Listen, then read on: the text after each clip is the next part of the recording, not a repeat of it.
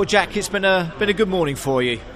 Yeah, it's a good morning, but it means absolutely nothing so far. I'll be smiling if I'm talking to you after qualifying for all the right reasons. I say free practice, yes, it's nice to be at the top of the pile, but hey, it doesn't mean anything yet. I say Carlton in a nice place, and a good result overall, I think, though, for the WIX Racing Garage, with Brett picking up second. I think Matt Simpson, was he fifth or seventh or something like that? Yeah.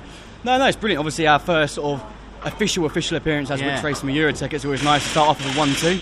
So if we can do that in qualifying, then I'm sure we'll have a few happy people this side of the garage and that side. So we'll see what we can do. It wasn't perfect, we had a bit of time in the car, I think, and a bit of time myself. So I think we'll be okay. You enjoying the way, though, that the data and the way that you drive, that Brett drives, that Matt drives, that you can really, work with each other to achieve the results that you're looking for on this one, Jack?